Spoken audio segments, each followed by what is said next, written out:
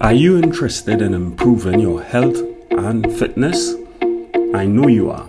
So, I made a podcast all about transforming your life with a changed mindset, good nutrition, and effective exercise. Head to supremeholisticfitness.com to find out more. Trust me, it's life-changing. Welcome to another episode of the Supreme Holistic Fitness Podcast. And today I will be chatting with Miss Franca Phillip. She is a food writer. You heard that right. We all love food, so you know this one is going to be interesting. And we actually touched on some of the different food intolerances people have and the different alternatives or options that they have that's available to them, so they don't have to suffer in silence, because we all love to eat. But let me give you a little bit about Miss Franca's background. She's a Trinidadian journalist, former BBC producer, founder of Trini Good Media, and writers of Caribbean Beats food column. She founded Goattober TT in 2018 after seeing the growing popularity of Goattober. Listen in as I chat with her and find out more. Franca, really nice having you. Thank you. No problem. It's really good having you on this live. So, tell me a little bit about yourself. Well, where do I start? I'm a fun-loving, complicated individual.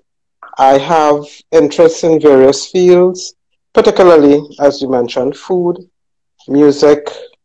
I'm a journalist, obviously, so it means matters of media. I pay great attention to stuff like that. I'm also slightly obsessive with certain things. I follow Marvel. Lately, I've been following all the Marvel series on Disney Plus. Okay. I love my friends. I love my family. And I think that I'm pretty cool. Okay. I also think it's really cool that you're a food writer. Yes. I know there are different people who write about food. They're nutritionists, they're dietitians, but to be a food writer, tell me a little bit about food writing. What does a food writer do? Well, let me tell you a little bit about my journalism first. I've been a journalist for over 25 years, even though I know I'm only about 35. No, but I'm in my early 50s, and I started journalism in my very early 30s. And so it was something that happened by accident. I was at university, and I was at UB. And it was on that one day that the Express, the CCN group actually, TV and papers, came to UB with an offer for people to come and do an internship. And I remember myself and Camille Moreno, who is now the Sunday editor of the Newsday, we both went, and we were both taken in by the Express. And I think once we got there that day in 1995, we both realized this is it. This is what we wanted to do. Journalism was the thing. Camille stayed in Trinidad. I subsequently left for the UK in 1999, came back in 2012. While there, I did my master's. That was the first reason I went. It was supposed to be the only reason. I was supposed to be back the next year to figure out what I was going to do with my life. And I ended up staying in the UK and variously worked at the Brighton Argus, which is a paper in Brighton in the south of England, which is owned by the same company that owns USA Today, the Gannett Group. And then I worked at the BBC for the rest of the time I was there. Food writing came to me because, one, I was particularly fascinated by what I found when I got to the UK in terms of the variety. Also because I didn't see a lot of Caribbean food, and I thought that for somewhere that had a large Caribbean diaspora, there wasn't enough of it. So I kind of tried my hand at blogging, and I pitched a couple of ideas for a couple of places. Some of them were rejected. I think the one that got me really seriously into food writing was one where the editor of a channel, UK TV Food, said to me at the time, Oh, well, I don't see much about Caribbean food to shout about. And I think that's the worst thing you could tell a Caribbean person, because we know the diversity of our food. Yes. I think it was just poorly presented in the UK. So I kind of started writing. I think after that, that's when I started blogging in Sirius, actually. And I Mhm. was approached by Caribbean Beat to start doing the Cook Up column, which is a monthly column that appears in Caribbean Beat magazine. If you're traveling on Cal, it's a magazine you get in the pouch in front of you. Gotcha. Because of Okay. the COVID, obviously there hasn't been many editions of the magazine out, and I'm just kind of chomping at the bit to get back into writing about food in Caribbean Beat. I also, while I was up in the UK, I did restaurant reviews. I taught people about blogging. I wrote articles for BBC Food. I did a lot of interesting stuff with food. And because I'm a writer and because I think that I excel when I write about the things I'm most passionate about as anybody else would, I stuck with food writing, and it was something that really fascinates me because you can tell a lot about the culture and the history of a people by food, what they were Right. eating back in the 50s, Like, let's say we look back at recipe cards from the 30s and the 40s, we would know there was a war on and that people didn't have many ingredients. And you could tell from the recipes. So if you go through various periods, you would see what was popular, you would understand why things were popular, why things were in vogue, and how that relates as a domino effect to the rest of the society. So I found myself now in the position where I am actually now broadcasting about food. And Okay. I have a program on Talk City. It's called Around My Table, that I hope to take online in a serious way very, very soon.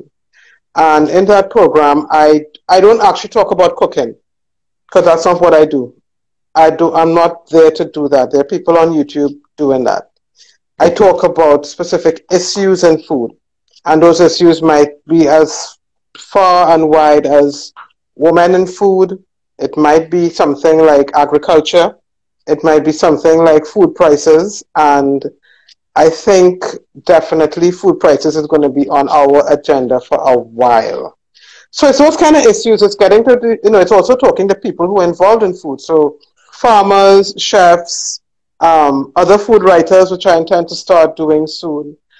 People like yourself who are into fitness and trying to make that link between eating well and being well, you know. So that is basically me. You mentioned something in the beginning when you talked Mm-hmm. about the small idea of what people have about Caribbean food. I believe you Yes, wrote in the article, I believe it was in the Express, was it in the Express or Newsday?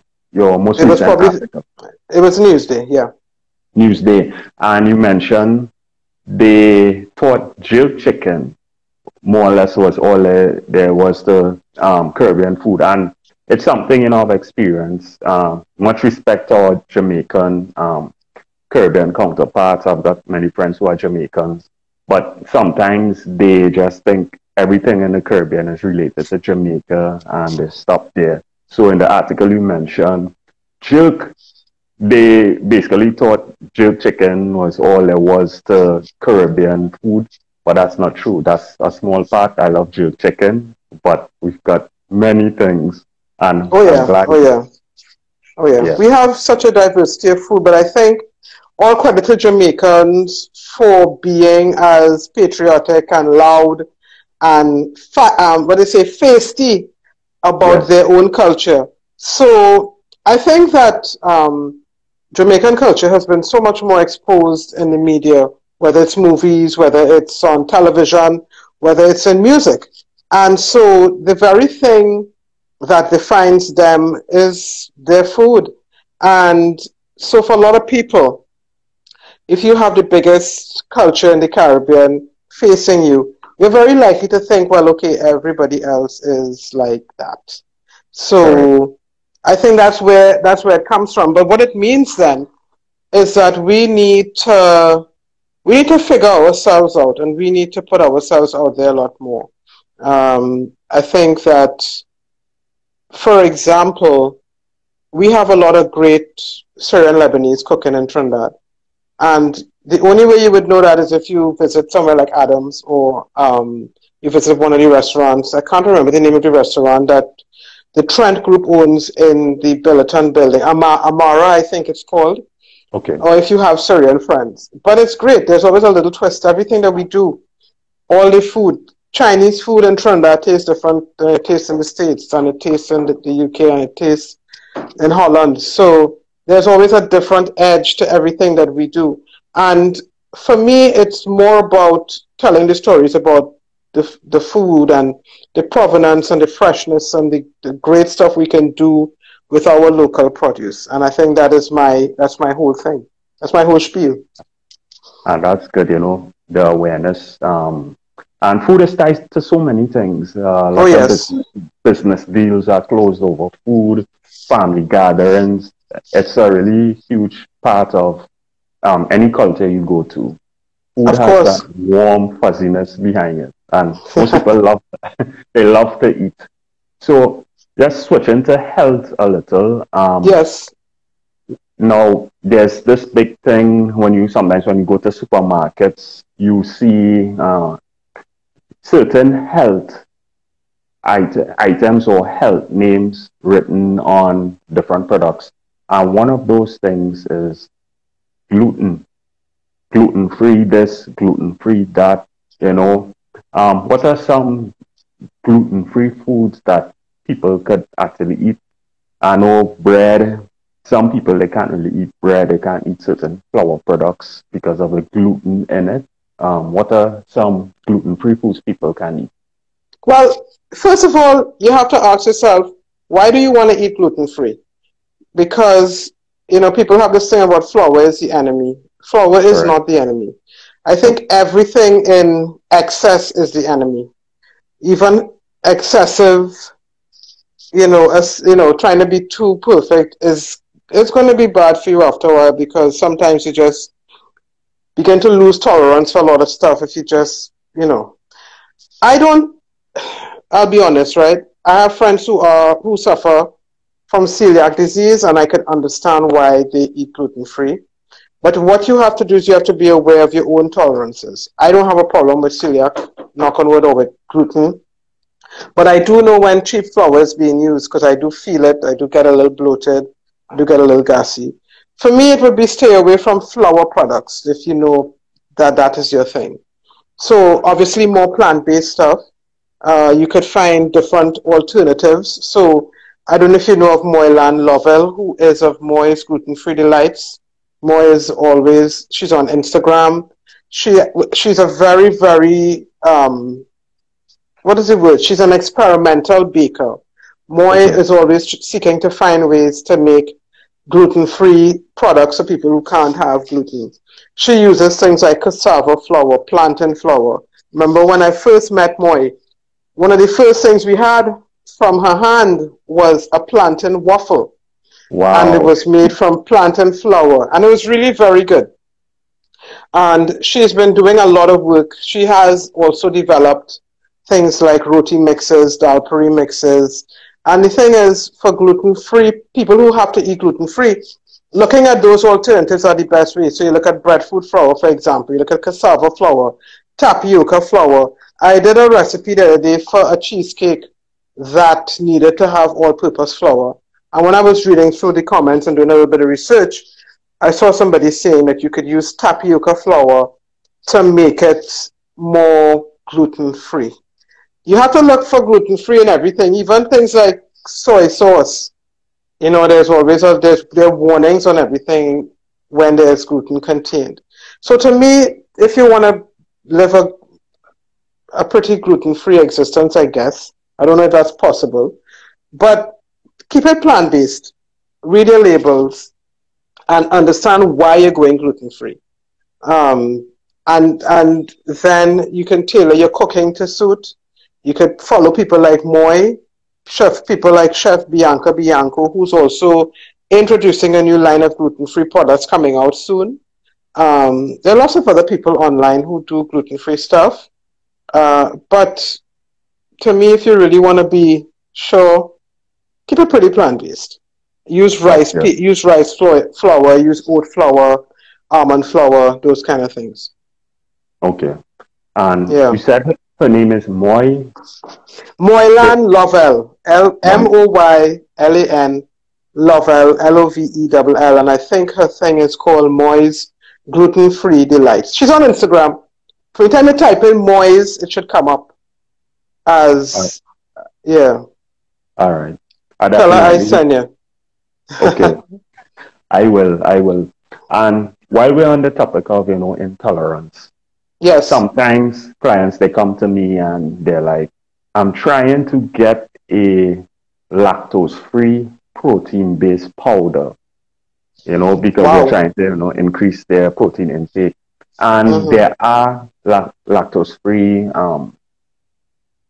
supplements out there. It's a little harder to get sometimes. And expensive, I guess. Yeah. Yes.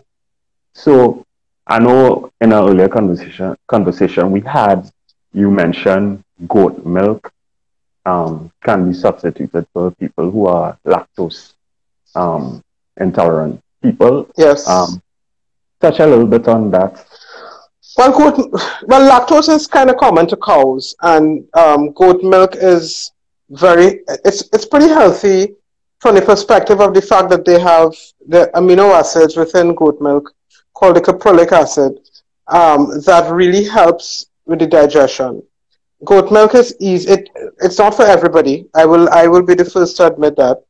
Um, it's not the taste of goat milk. It's not a bad taste. It's a taste you have to get used to, and it's actually quite easy to work with. I've made ice cream with it. I've made lots of things with goat milk, and you can make even your flan, your creme brulees, your creme caramels. Yeah, you can do anything with goat milk. You just have to understand that it's not going to be as sweet, I guess, as cow's milk. I don't actually use that much milk in general.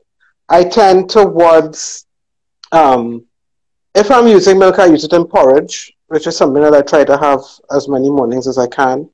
But if I have goat milk, I use it. I also use goat's yogurt, which is available on the shelves in Trinidad. Okay. Maulisa Farms is one of the people who produces it. Um, there are several other people who do it, but of course, these are smaller artisans who you may have to seek out.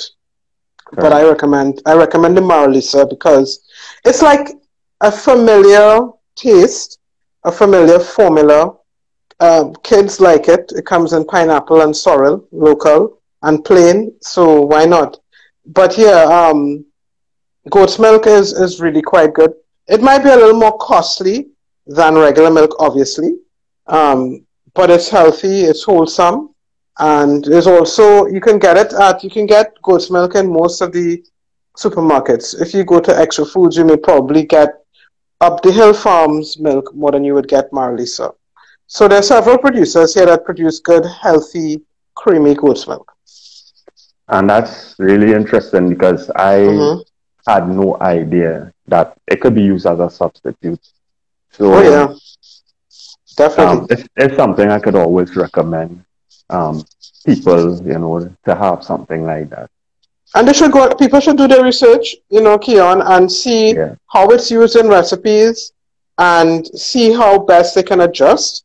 Because a lot of times, okay, the cooking time might be different, or you might be a little scared because, the fat is a different kind of fat to cow's milk. I don't know how else to explain it. But if you're making custard with goat's milk, you have to be that much more careful.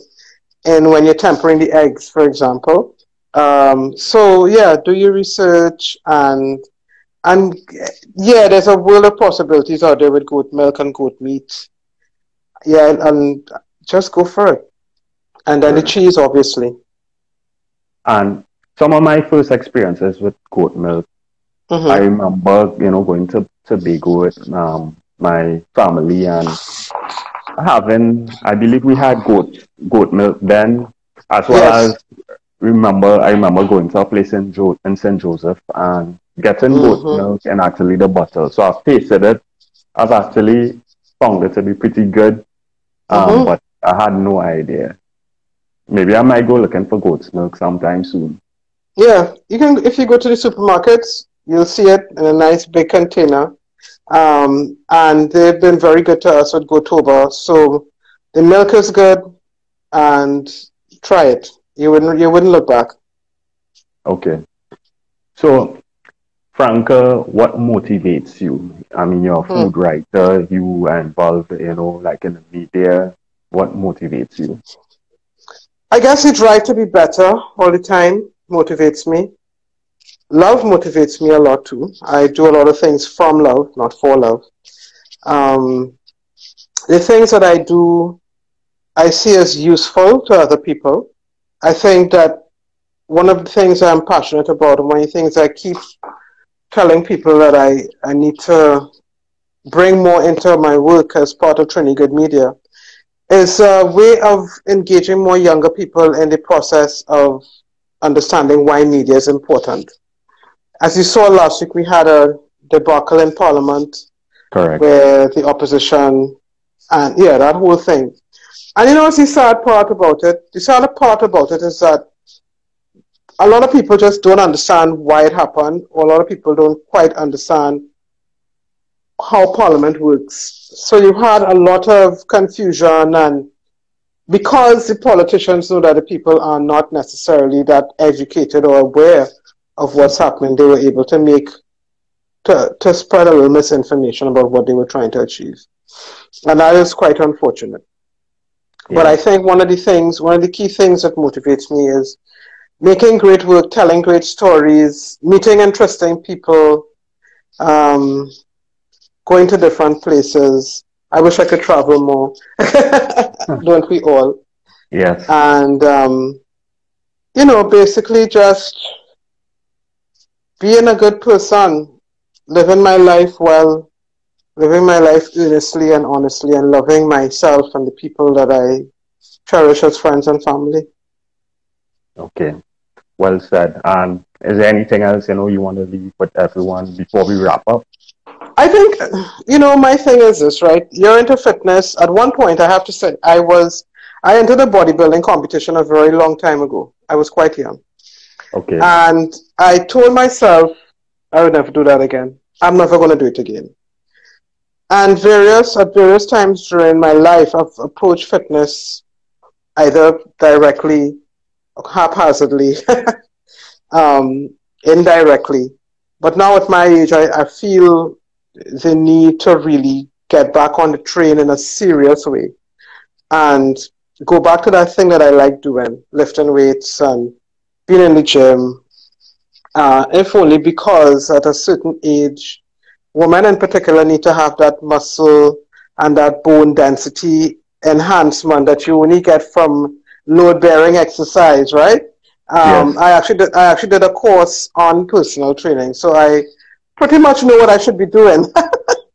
And I think what I'm trying to say is you're never too old to do anything. It's never too late. Nope. So just do what you want to do. Just never stop dreaming. Once you stop dreaming, you start dying. It's because life is full of dreams. And what would life be if you didn't have dreams to chase after Correct. and dreams to fulfill? So I think people should understand that just go out there, live your dreams, be happy, do the things that you want to do them in moderation, um, be good, and just take care of yourself and love yourself first. Is that enough, you think? You think people kind of figure out that that's the way to go? Yeah, I think some people have it down. Some people have given up on their dreams. I remember hearing a quote many years ago: "To dream is free, but to lose it will cost you everything."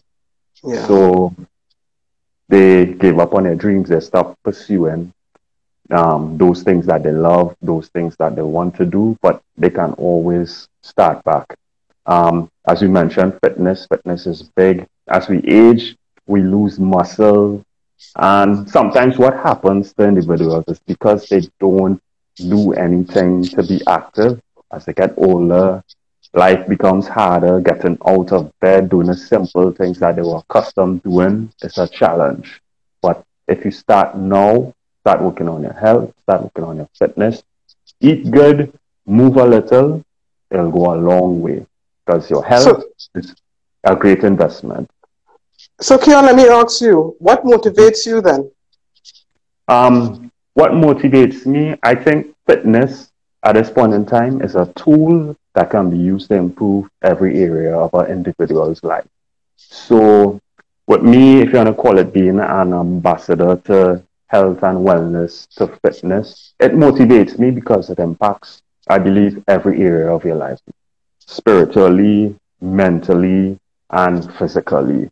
So for me to keep going, if I were to say something, somebody were to read something I would have written, and they were able to make just that one change, that would motivate me to keep going. Excellent. And I'm sure that you imbue your clients with all of that goodness as well. Yes, I do. Fantastic. Yeah. So, Franca, it was really nice chatting with you. You shared no problem at all. A lot of information. I really appreciate you taking the time to come on board and share your wealth of knowledge with us tonight. No problem. One day we must meet up for a workout. Yes, one day we will. All right, Keon, thanks for having me on, and thank you for giving me the opportunity to just talk a little bit about the things I love, and I wish you all the best, and I hope that you continue on this path, finding apparently interesting people to talk to, and yes, continue spreading the word about your passion of fitness and telling us why we need to continue doing it. Okay, thank you, and I will. Okay, all right, Keon, you take care. Have a good evening, everyone. Okay, bye, everybody. Take care. And 3 quick things before we wrap up. If you like what you heard, please subscribe and leave a 5-star review and share this episode. And if you'd like to join a growing online fitness community, you can become a part of my Facebook group and follow me on Instagram. Lastly, subscribe to my blog and get a free copy of my ebook, 7 Steps to Actually Crush Your Fitness Goals. My goal is to help transform you using a changed mindset, good nutrition, and effective exercise without sacrificing your time, and helping you to stay consistent. Talk to you soon.